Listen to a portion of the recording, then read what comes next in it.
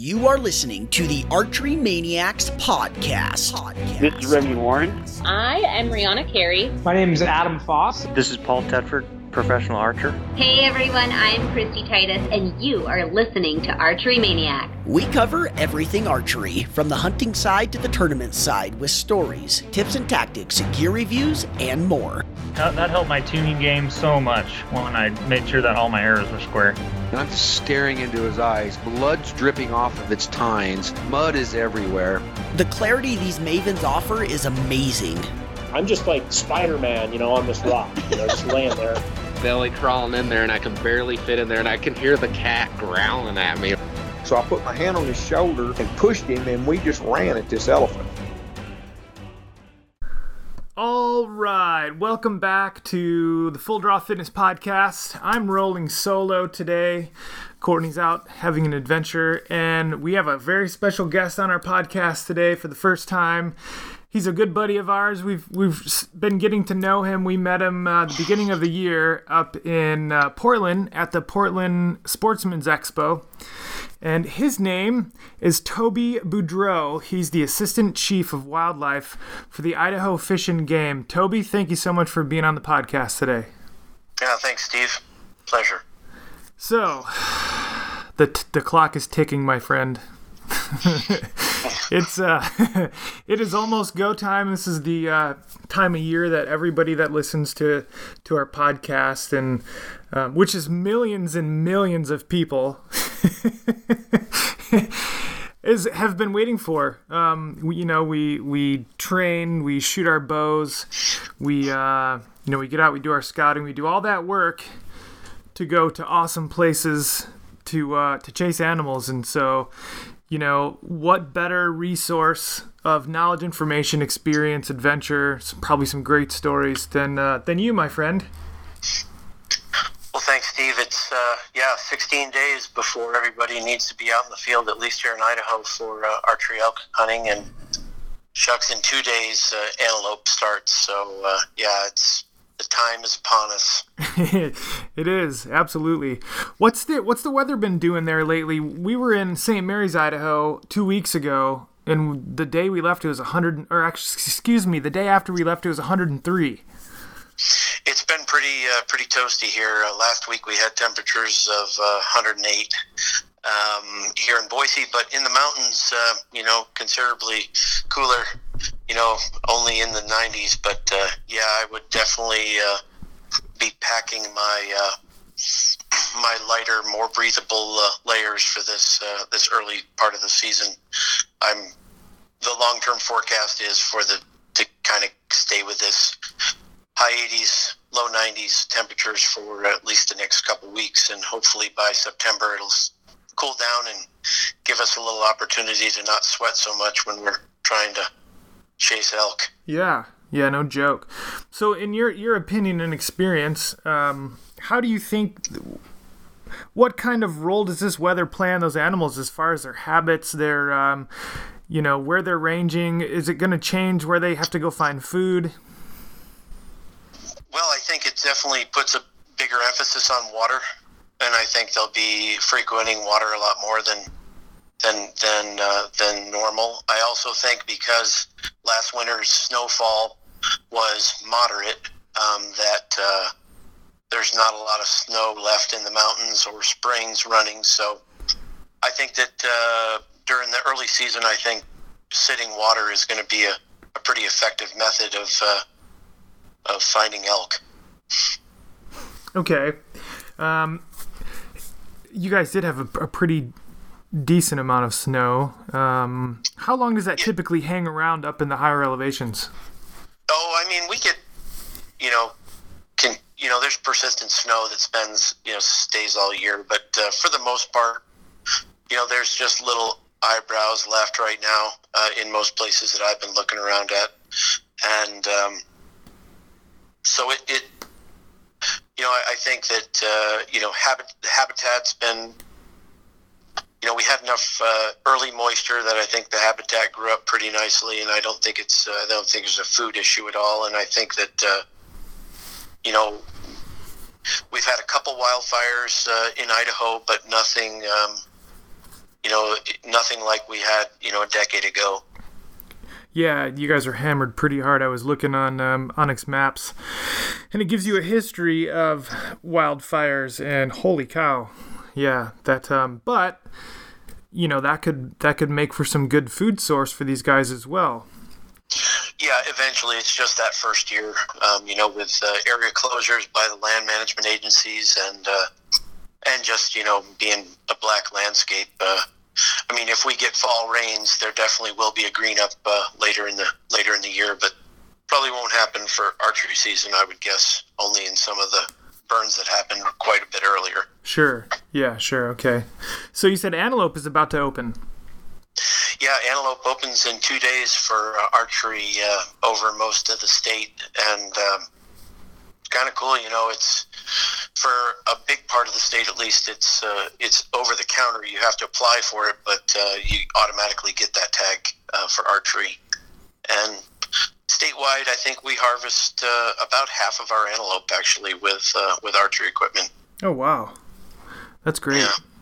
That's really good. Getting on the different websites and looking at the statistics, man, archery stats for harvest rates and numbers are so strong in Idaho. I know several of our clients, Elevation Fitness Training clients, have actually moved their families to Idaho because of, one, I don't know that I've ever met anybody unpleasant from Idaho. Two, they want that mountain lifestyle. And three, because the quality of life there, being able to recreate, you've got so many bodies of water, rivers, there's mountains everywhere. You've got a really diverse, we've driven all through Idaho, such a diverse terrain as well. You could have high plains, you could have rugged topography and mountains.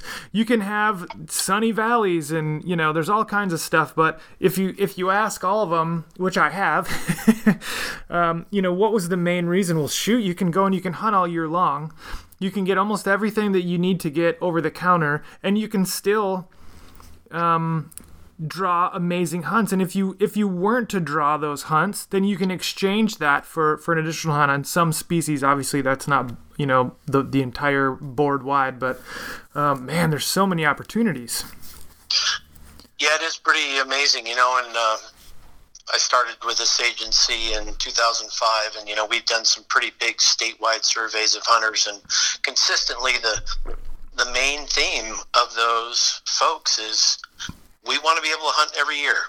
And, we probably compromise a little bit of size on some critters in some places that but I think in the end, really, hunting is about getting out and doing it. I have friends that live in places that, they're lucky to draw once every 5 or 7 years. And yeah, it's a huge group effort for them to go out and try to fill a tag. But gosh, so many years we only have so many years in our life to hunt. And I just think it's amazing being able to, to be excited about being able to get a deer tag and an elk tag and an antelope tag every single year in Idaho, guaranteed, and a bear tag and a lion tag, and up to 6 turkey tags. It is pretty cool, and I can't think of a better place in the West to live in. Yeah, man, no joke. We were in St. Mary's helping some of Courtney's family clean an estate out from their family that had passed away a little bit ago, and oh man, we were right up on top of the mountain. At the end, we were literally the last cabin on the road, so it's not like there's anybody driving by. You don't get lost. You can get lost up there, but you don't go down that road on accident. It's a dirt road. It's about 4 miles, straight uphill, and you just sit out there. There's no cell phone service, which is literally a godsend. And, other than the Yellow Jackets, it was so pleasant. We got to roam around a little bit, drove around to kind of, see what we can see. We spent a night last year in City of Rocks, which was really exciting. Man, awesome place. Can't wait to go back there. Yeah, and crazy thing, it's a state park and a national park, and you can hunt there. Isn't that crazy? I think it's just amazing. So as the Assistant Chief of Wildlife, what are your responsibilities? What is it that you're responsible for? What is it that you do? So I have a pretty diverse palette of responsibilities. I think my biggest responsibility is being in charge of the budget, which for our agency, or for our bureau, the Wildlife Bureau, is over $20 million, and that's a pretty big responsibility. The other things I do are I supervise the research around the wildlife research in the state, and then supervise our wildlife health lab, which is where we send samples to get them genetically tested, to send animals to get necropsied if we don't know the cause of death on a critter that either a member of the public might find or we might find that had a radio collar on it. It also is where we bank all of our genetic information for future use. And then on top of that, I'm also kind of the bureau lead for grizzly bear management in the state. And as you well know, we have one grizzly bear tag coming up this fall for the Yellowstone grizzly bear population. And everything else that needs to be done. So I just am kind of a catch-all person, but those are the big things that I do for the agency right now. Yeah, that's a lot, buddy. That's a whole bunch. So the grizzly bear tag, that's pretty exciting. Is that going to be a resident only? Yes, it is super exciting. I mean, what a culmination of a conservation, success. Yeah, to have a hunt on a species like grizzly bears, that went from basically 200 now to over 700 bears, and it is pretty amazing. And this year the commission, our Fish and Game Commission, did make it so it was for residents only. Okay. We had about 1,300 applicants and drew one name, so it's kind of cool. That's exciting. And that person already knows that they're the winner? Yes, they do. Geez. Yes. What a day. And, it was. Yeah, it's pretty amazing. I mean, I guess the other side of the coin is we do have court litigation looming. There's 6 lawsuits to put grizzly bears back on the endangered species list, and the hearing starts on August 30th, Thursday, August 30th in Missoula. So we'll see where that goes, but for all intents and purposes, we had to plan a hunt, and we did that.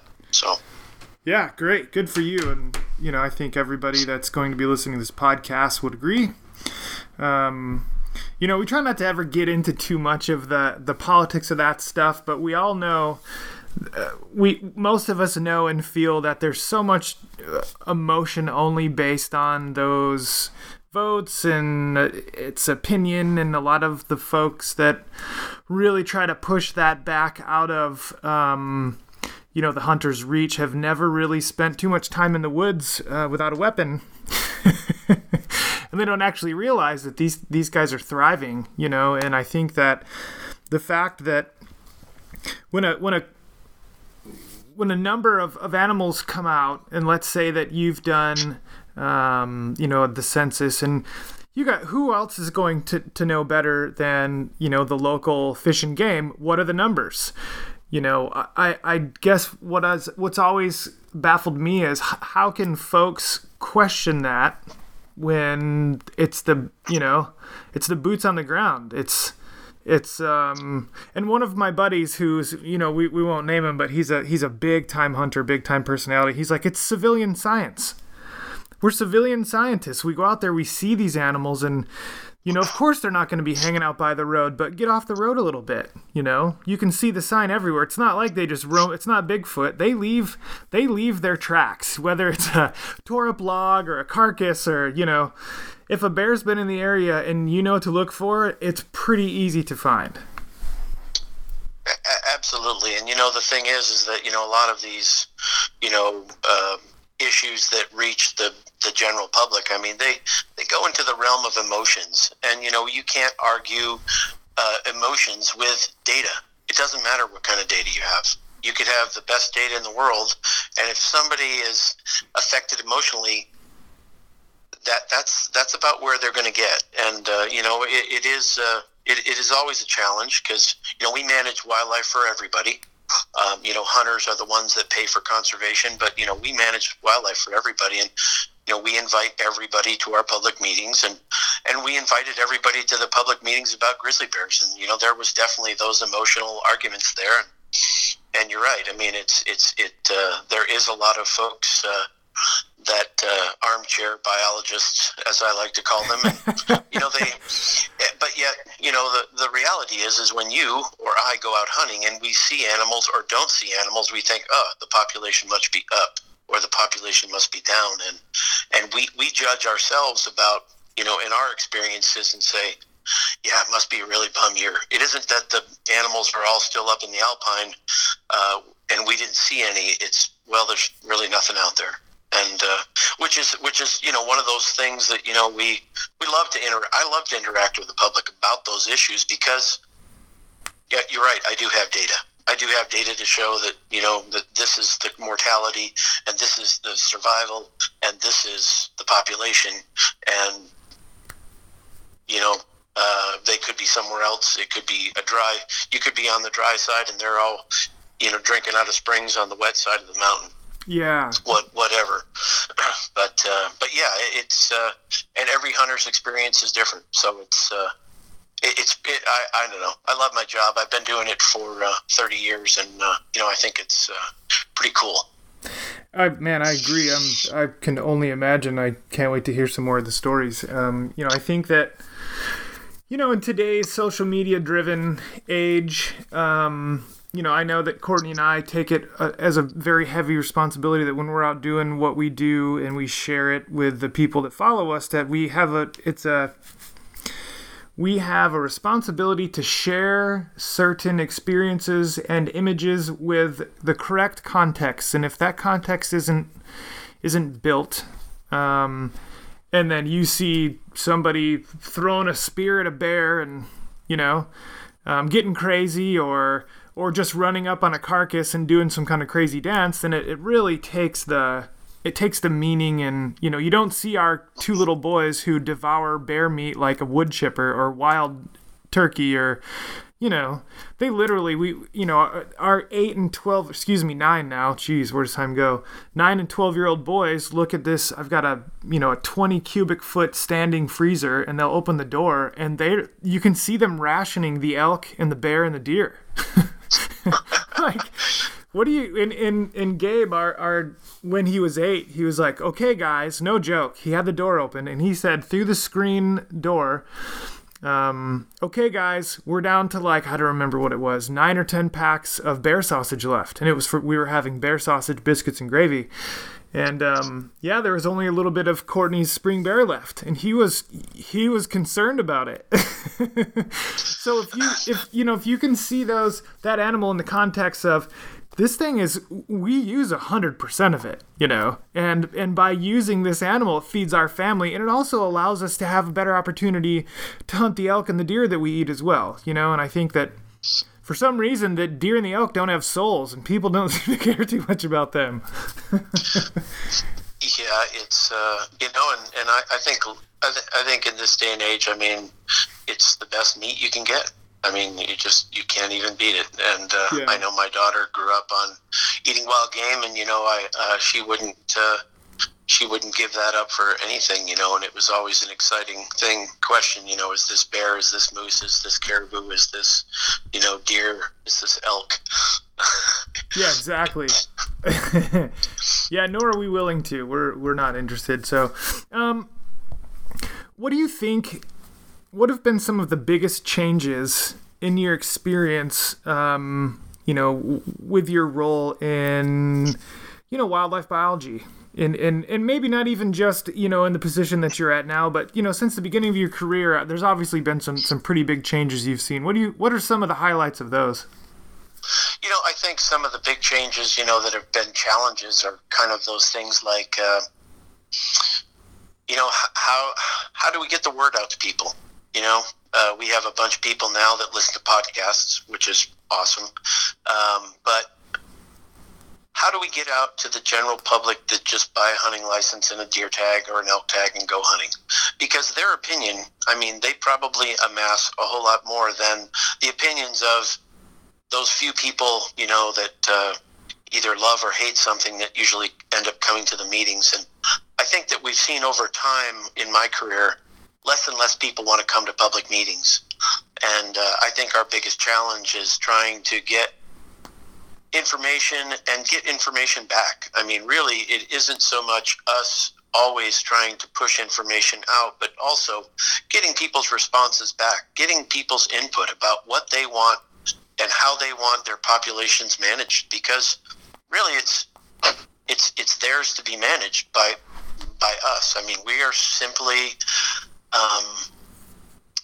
we are just stewards of the resource, and I think that we've been doing a little bit better job with doing statewide surveys, mail out surveys, online surveys, and I think we are doing a better job than we were. But it's a changing climate. We've got people that are definitely going out of hunting. The baby boomers that are aging out, and we've got a bunch of millennials coming back in, and I think that the job of my agency is to kind of continually keep trying to check and figure out how to communicate best with each of those age groups and classes of folks, because that communication is so integral to what we do as an agency.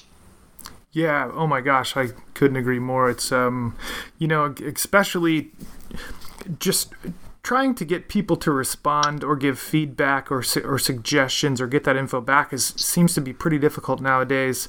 I know when I first started, I'm 38 years old. When I first started into any kind of, my first sales career a long time ago in my early 20s, you had, I think it was like between 9 and 13 seconds to capture somebody's attention and either get them on the hook or not.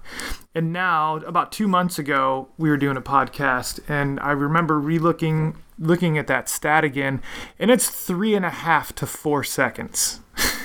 So that's a loss of almost 10 seconds because we roll through, right? We scroll through. We just, this either, it either stimulates me immediately or it doesn't. So trying to get people's feedback, and, I can only imagine, especially on something that isn't in their face all the time, Exactly. And, I guess the other side of the coin is we don't want to hit those people too often and make them feel like it's kind of, we're spamming them. Right. We just want to, and it is, you're right. I will say that, the public that, that lives in Idaho, that hunts, they're actually pretty good compared to other states about their interest in giving us feedback. I will say that, it's often pretty easy to get 50% response rate on a statewide survey of, 3,000 or 4,000 or 7,000 people. It's, so we do have people that, consider hunting is pretty special. And, we had a state constitutional amendment a few years ago, and over 70% of Idahoans support, the constitutional right to hunt, fish, and trap. So that's pretty strong support, even though, license sales are somewhere below 10%. Wow, yeah, that's people. Impressive. That's very impressive. You have to get creative with that stuff, I would imagine. Yeah, you do. And, I think as the public changes, I think we need to keep asking them those questions. And because we write management plans for 10 years out, but really when we put together a management plan like the elk plan we just finished in 2014, we went out with a very concerted effort to engage the public on how they want elk managed for the rest, for the next 10 years. And I think that those things are important because, that's our guiding document. That is when we have a question about where should we go with this, we look back at that document and say, oh, there it is. That's how we should do it. Yeah, interesting. I'm still really impressed that you get a 50% response rate. That's I'm trying to think of any other industry that can say, yeah, we get 50% response. Yeah, that's really good. And yet, on our website, sometimes we get and we send, other emails for other uses, other reasons, and we get 25% click-through rate, and Sure. stuff like that. But yeah. When you send somebody a hard copy survey, yeah, we're usually around 50% receipt. That's great. Which is pretty cool. So it means that we have an engaged public. We just have to be able to hit them. Yeah, no joke, right? Yeah, got to catch them at the right moment. What would you personally want people to know most about the Idaho Fish and Game? I think that probably the most important thing is that it's their resource, and that we are really happy and excited when people come out to talk to us, and whether that's sending online comments, coming out to a public meeting, filling out surveys. I think the most important thing is that people have to realize that it is everybody's resource to manage, and that we need your input to do the best job we can to make sure that we're doing what you need to do. We need to do for you, the people, and I think that we are also Idaho Fish and Game. I think is different than some agencies where we really like to talk to hunters about hunting techniques, places to go, opportunities, and things like that. And I think people, we have our Hunt Planner, which is an online tool that a lot of people really like and use.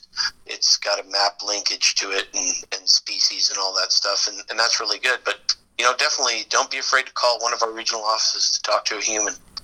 And, I have to say, I don't mean to interrupt you, but I have to say firsthand, that hunt tool is awesome.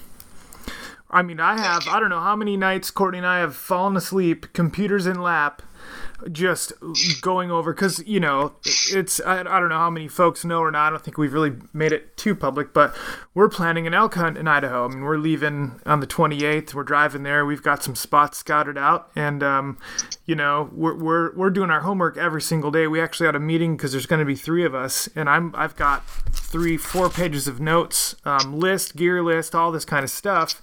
We're going to go and hit it hard, and I'm hoping to come back with, at least 2 out of 3 tags, if not 3 tags punched. And man, having that hunting tool, being able to just link up to the maps depending on what unit that you're going to be hunting, holy cow. That is just an absolute resource. And I know that, speaking for myself, but I know Courtney feels the same way. Being able to call a biologist, where we bear hunt here, the water changes so much. Obviously during spring, it's a mountain, so there's water everywhere, and we're just absolutely flooded with bears. Big bear, 300+ pound bears, big ones, and so we're covered up in them, and then as it starts to heat up, and it's so dry right now, all that changes so much to the point where we were having a hard time finding them again. So it's like, man, I love the fact that I can get on the phone with a biologist, a bear biologist specifically, and say, hey,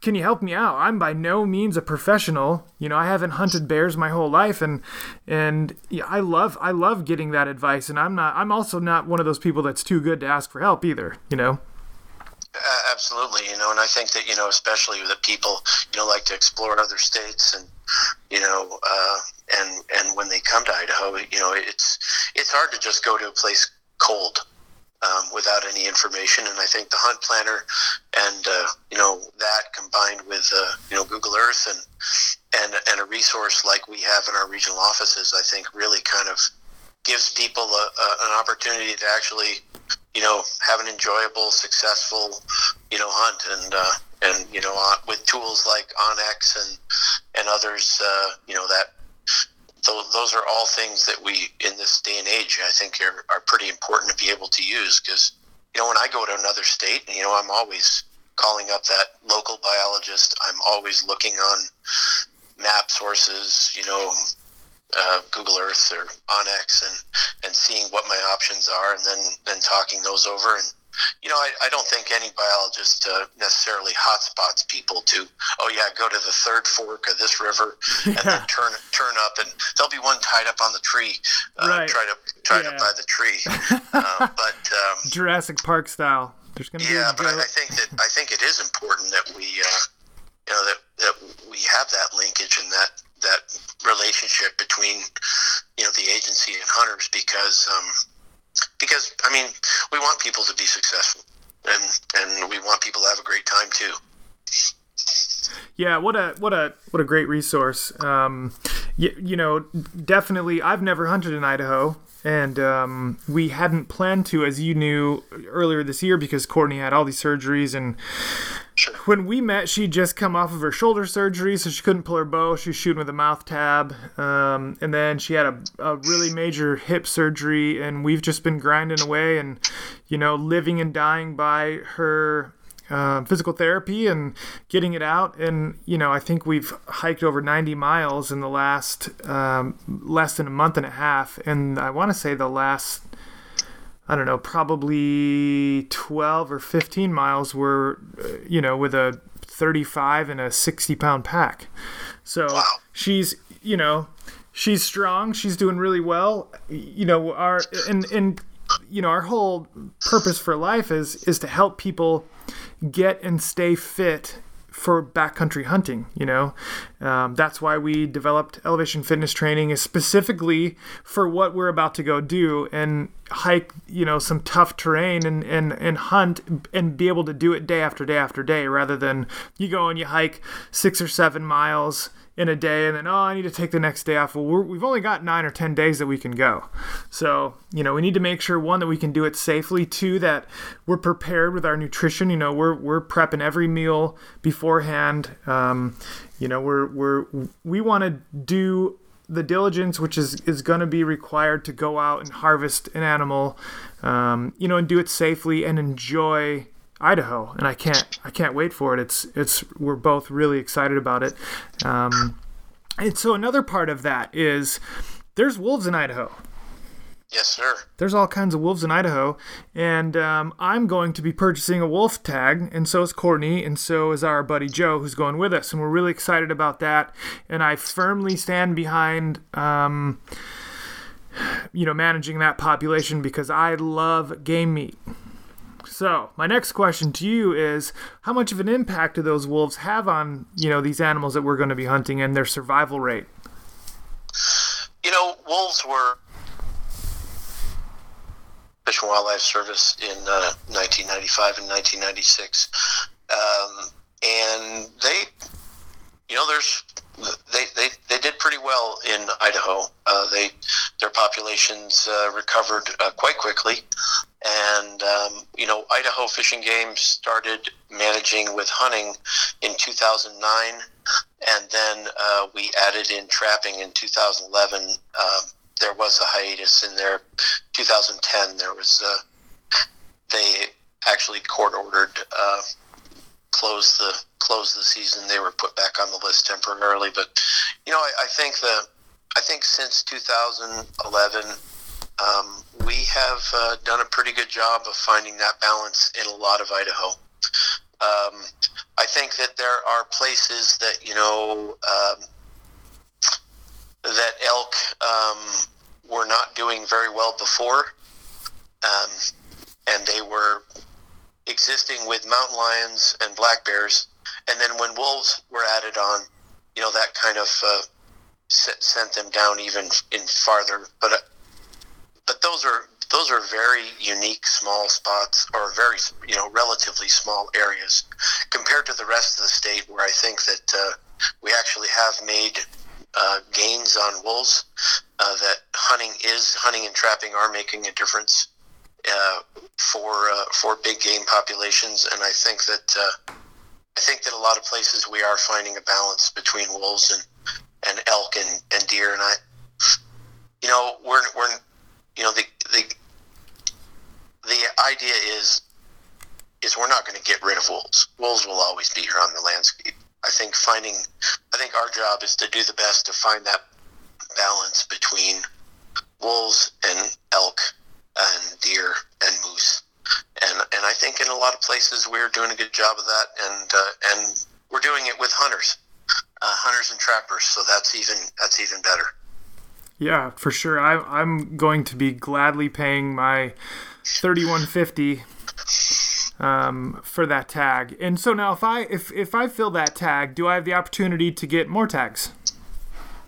Yes, you can buy 4 more tags, so you can have 5 total tags on you for the fall, and then starting January 1st, you can have 5 more tags till the end of the season in March. So yeah, we have pretty liberal opportunity. Most people, if they do harvest a wolf, it's usually 1. But we do have people that that have harvested multiple wolves in a single season, and it's quite a trophy with archery equipment. Because, of course, you have to be pretty close. But no doubt you could do it if you play the wind right. Yeah, my buddy Brian, I'm sure everybody who listens to us knows him, the Gritty Bowman. Brian Call actually harvested a wolf either last year or the year before with his bow. That was pretty exciting. So he got the juices flowing, of course, and not that I'm competitive by any means, but I would sure love to do that. But the rifle's also sighted in. So now, when I purchase that tag, do I purchase? Do I have the option to purchase multiple tags at once, or is it a fill and replace? Oh no, you could buy all 5. Okay. It's one of those species where you can buy multiple tags for it at a single time. So okay. Yep. Gotcha. So let's get on a little more personal level. What's one of the most memorable projects that you've been a part of? Well, the first part of my career was spent in Alaska, and probably the most memorable project was we studied moose calf mortality for 5 years, basically collaring anywhere between 65 and 85 calves every spring, following them twice a day with an airplane, and when they were preyed upon or died, we went in there to figure out what actually was the reason of their end, and then at year 3 we actually went in there and removed, because in the first 2 years figured out that bear predation was a big part of that project, big part of the limiting factor on moose. And in year 3 we went in and removed a bunch of bears. So we didn't kill any of the bears. We actually darted them and moved and slung them with helicopters over to fixed-wing aircraft, and then flew them anywhere between 175 and 350 miles away to runways in remote areas and release them. And it actually took the moose calf survival from 17 calves per 100 cows estimated in December to 56 calves per 100 cows in 2 years of removal. Oh, wow. So it was pretty amazing. Pretty amazing that we were able to pull off a project like that, and that we had the funding to do so, because it involved a lot of helicopter time. And we trapped a few of those bears, maybe less than 20, and the rest of them were all aerial darted, and most of them I had the opportunity to dart those, so it was pretty cool. That's super cool. Is it pretty tough to locate them? Well, we had spotter aircraft helping the helicopter. So we had 2 spotter aircraft flying around finding bears. And mostly what we moved were singles. We didn't move family groups with young for the most part, but mostly it was single bears. And it was about a 500 square mile area in southwest Alaska, and it was quite the target-rich environment. I think bears, based on our radio collar information, bears were coming from many miles away down to this area where moose traditionally calved, just to just to eat calves. And that was probably the most memorable project I've ever worked on, just because it's wildlife management at its best. It's wildlife research at its best. It's how can we build this moose population for people to be able to use. Yeah, and we did it. What a no joke. What a great feedback and what a great result from what sounds like a ton of effort. Just in 2 years to see that's a pretty significant number change. Yeah, and the cool thing, I mean, the postscript on that is that the moose population was allowed to grow, and it was allowed to kind of get out of what we call a predator pit, and there are a lot of moose there now. Even 15 years later, there are a lot of moose there. That's awesome. So, well, or 13 years later. Sorry. All of our fellow hunters can thank you for that. For sure. So how about this? How about the craziest? What's your craziest on the job story? I mean, what's the craziest thing that you can think of that you can share with us? Well, I thought a lot about that, and probably one of the craziest things is we were trapping elk to test for brucellosis. Elk get brucellosis, and we were testing for it in over near Soda Springs, and we were running a corral trap, which is a big baited round trap with 10-foot walls. And anyways, we caught 21 elk that morning or that evening. Got there in the morning at 6 a.m. to work these elk up, take blood samples, and actually test them right in the field, and then release them again. Same spot, didn't move them at all or anything. But anyways, they backed up the trailer to this to the squeeze chutes, because this trap actually is designed with 4 squeeze chutes so you can work up in animals individually. And the trailer was a little kittywampus from the last squeeze chute, and this elk was trying to get out. We released the elk into the trailer because we hold them in a trailer until the field testing was done, and this elk was trying to get out between the trailer and the trap, and I ran around the trap real quick, and I took my hat, my baseball cap off, and I whacked it on the nose to kind of get it back in there. And it was like a ninja, because I went from hitting it on the nose with my ball cap to it planting its hoof right on my forehead and pile driving me right to the ground. And I can remember my colleagues yelling, "Toby, Toby!" And anyways, and I was lucky enough. I don't have many follicles on my head, but I was lucky enough to have a stocking cap underneath, because it was 20 degrees, and I pulled that stocking cap off and had a perfect hoof print on the top of my head. Was it a front hoof? Yeah. It was a front hoof. Oh my god. They are so fast, and their legs are so long, you think you're far enough away, and you're not. Oh my gosh. Yeah, that thing was, it watched too many versions of the Karate Kid, I'll tell you. Man, I wish you had a video for us to see that. Yeah, well, I think the aftermath was pretty funny to my colleagues, for sure. Somebody took a picture, Toby. I know it. Someone took a picture, so we're gonna need that. We'll put it in the show notes. Oh, I somewhere I have a picture of the hoof print. Oh my gosh! Everybody learned a lesson that day. Oh yeah, I did. Elk have long legs, and they're fast. So if somebody is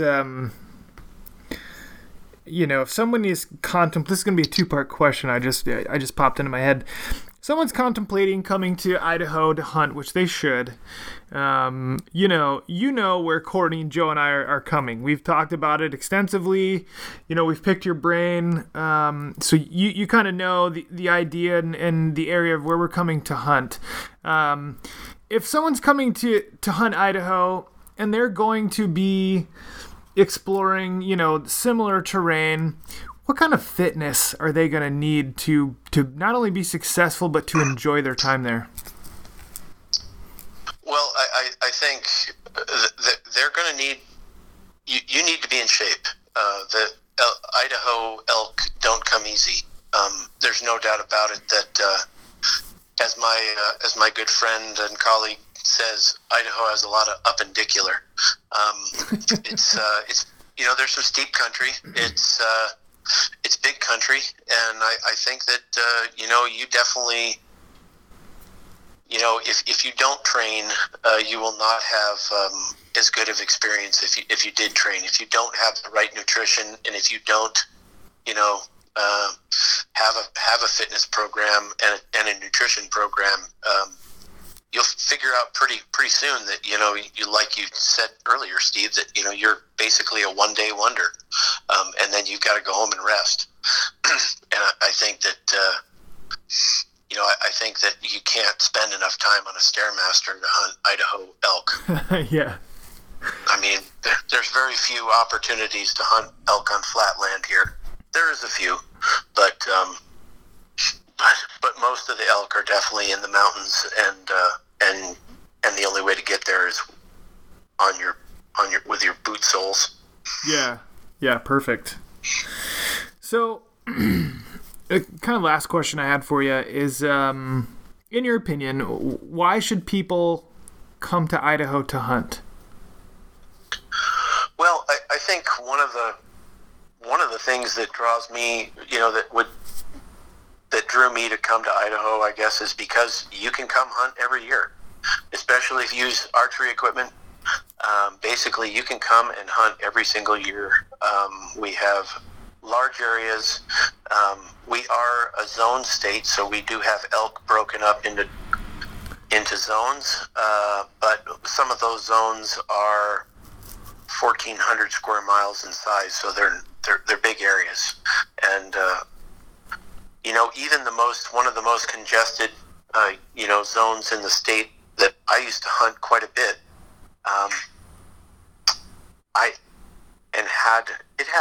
when I hunted it had 2,000 people archery hunting that zone. I only ran into one person once, actually in the field. I saw people's cars. I saw, other people's camps, but really only one time in 7 years of hunting did I ever run into somebody in the woods and say, "Oh, I'm going this way, you go that way," kind of thing. Wow. It's big country, and I think it's awesome. I think that we've got a lot of elk here, and we've got everybody can get online on our website and look at the stats. We've got the % 6 points in the harvest. We've got the percentage of success for archery hunters in every unit. Granted, we're not we manage for a 285 to 315 6-point bull. That's really that's our goal for most areas in the state, and I think that is an amazing trophy to get with a bow. And my first day hunting elk in Idaho was with archery equipment, and I put an arrow on the string 8 times. 8 different times. I was so close to a bull that my mentor said, "Put an arrow on your string." And I never did get a shot that day, but what a memorable experience. And it isn't like if you're going to find another bull, it's which one do I go to next in most places. And it's just that good.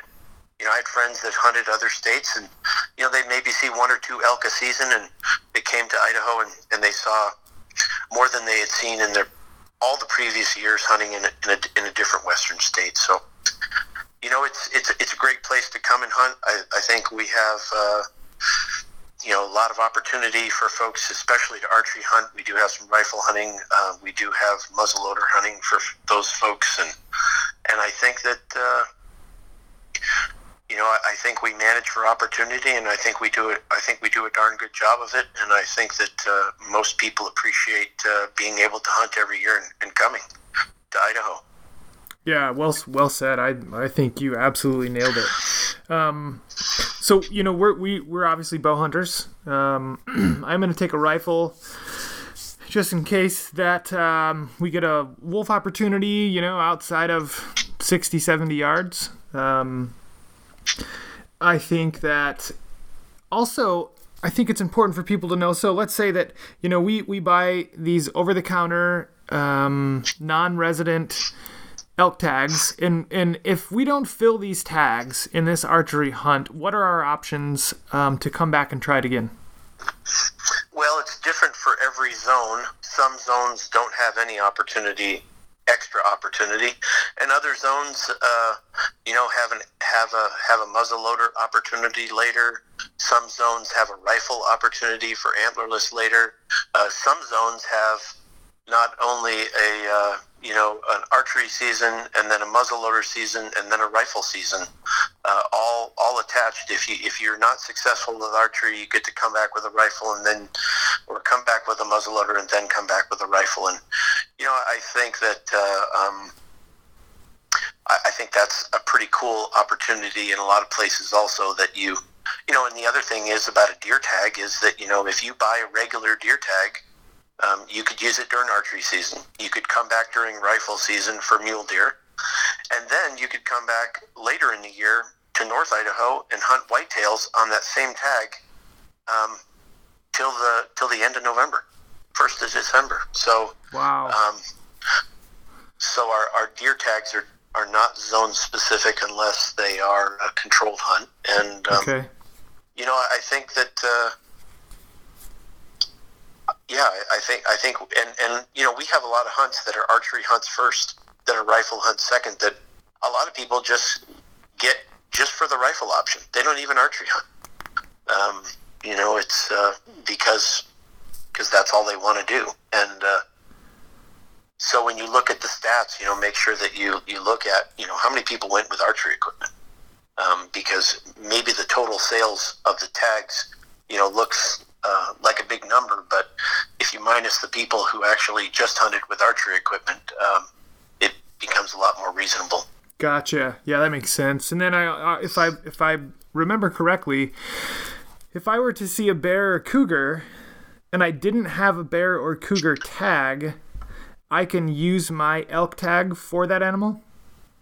Yes, you could use an elk or a deer tag. Or deer tag. Mm-hmm. Okay, gotcha. For a bear, wolf, or lion. Bear, wolf, or lion. Yep. Okay. Man, I feel like all the questions and hopefully any of the questions any of our listeners have been answered, and what a wealth of knowledge. I can't stop thinking about that elk front kicking you in the forehead. That is such a funny story. Yeah, well, it's funny now that I relive it and I survive. But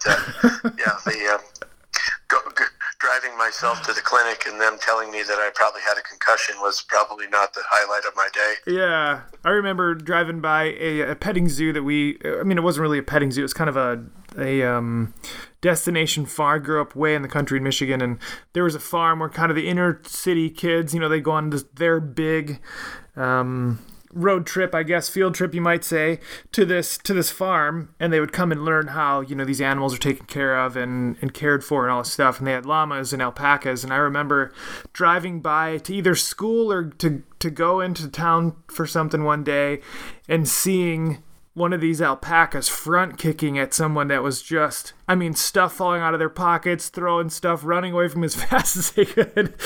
And this thing is running and kicking at the same time. So that was the visual I got when you were telling me that story. yeah, except, it all happened in about an 8-inch wide space. It wasn't, I didn't have both feet, but thank goodness I probably would be, lying in pieces on the ground. But, oh man! It was, it's all good, and I still love elk. Yeah, so. No joke, man. So, for anybody who has any further questions, whether it be on anything we covered today, any information on general hunting, any recreating, anything like that, what's the best place for them, resources, website, anything like that, for them to find that information? Well, I definitely think the best place for people to start to plan a hunt in Idaho is to get on our Idaho Fish and Game website. It's pretty easy to Google and get on there and go to Hunt Planner. Look at our resources that we have on there. We also have, under science, we also have all the management reports for every species, which has surveys in there that we've done on species. So you can get everything that we basically do on our website. I think that would be a great place to start. Also on there are links to contact regions. And, if you're thinking about hunting in one or two regions, I would contact them. One of the key components if you are coming from out of state to hunt Idaho is that non-residents get to buy their tags on December 1st of the year previous to the hunt. So really? You could buy your tag on December 1st and know where you're going to go hunting.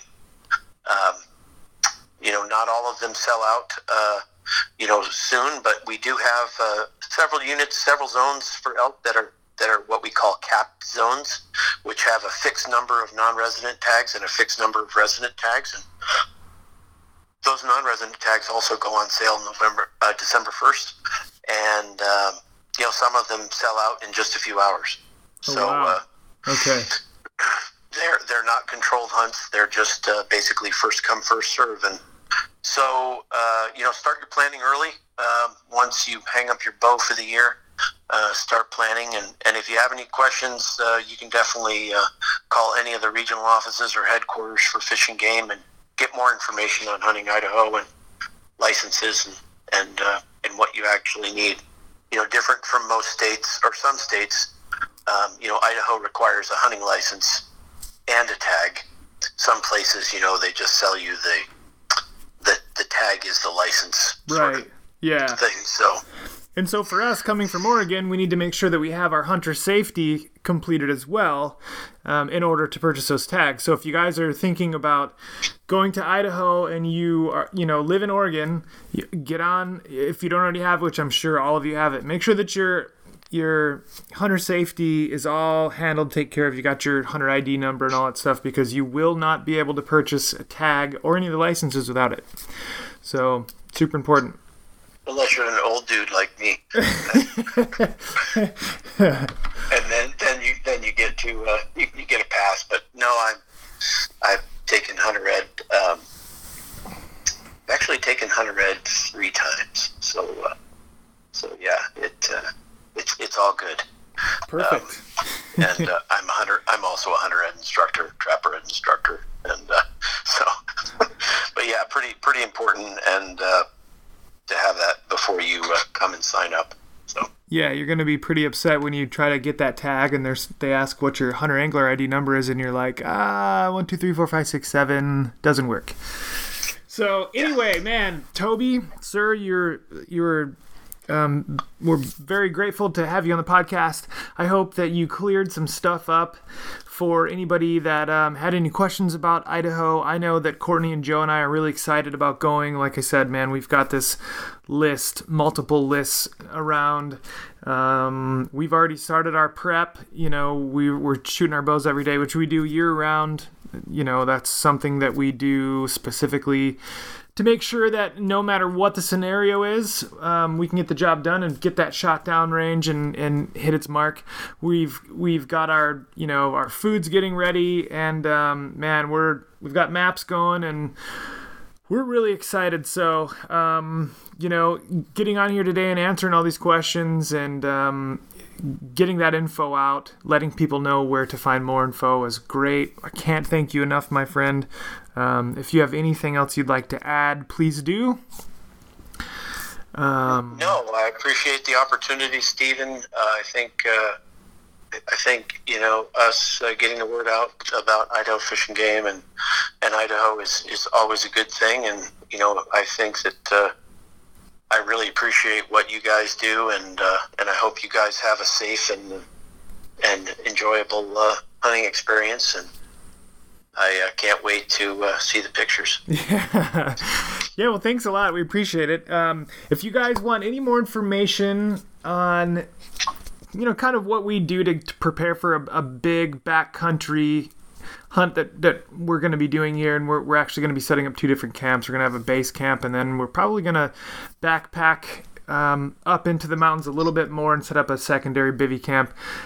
We'd be more than happy to chat with you about that. You can find us elevationfitnesstraining.com. You can make sure that you get on the Archery Maniacs podcast also and like and review this Full Draw Fitness podcast. Instagram, you can find us. Courtney, as always, is at Her Outdoor Journey.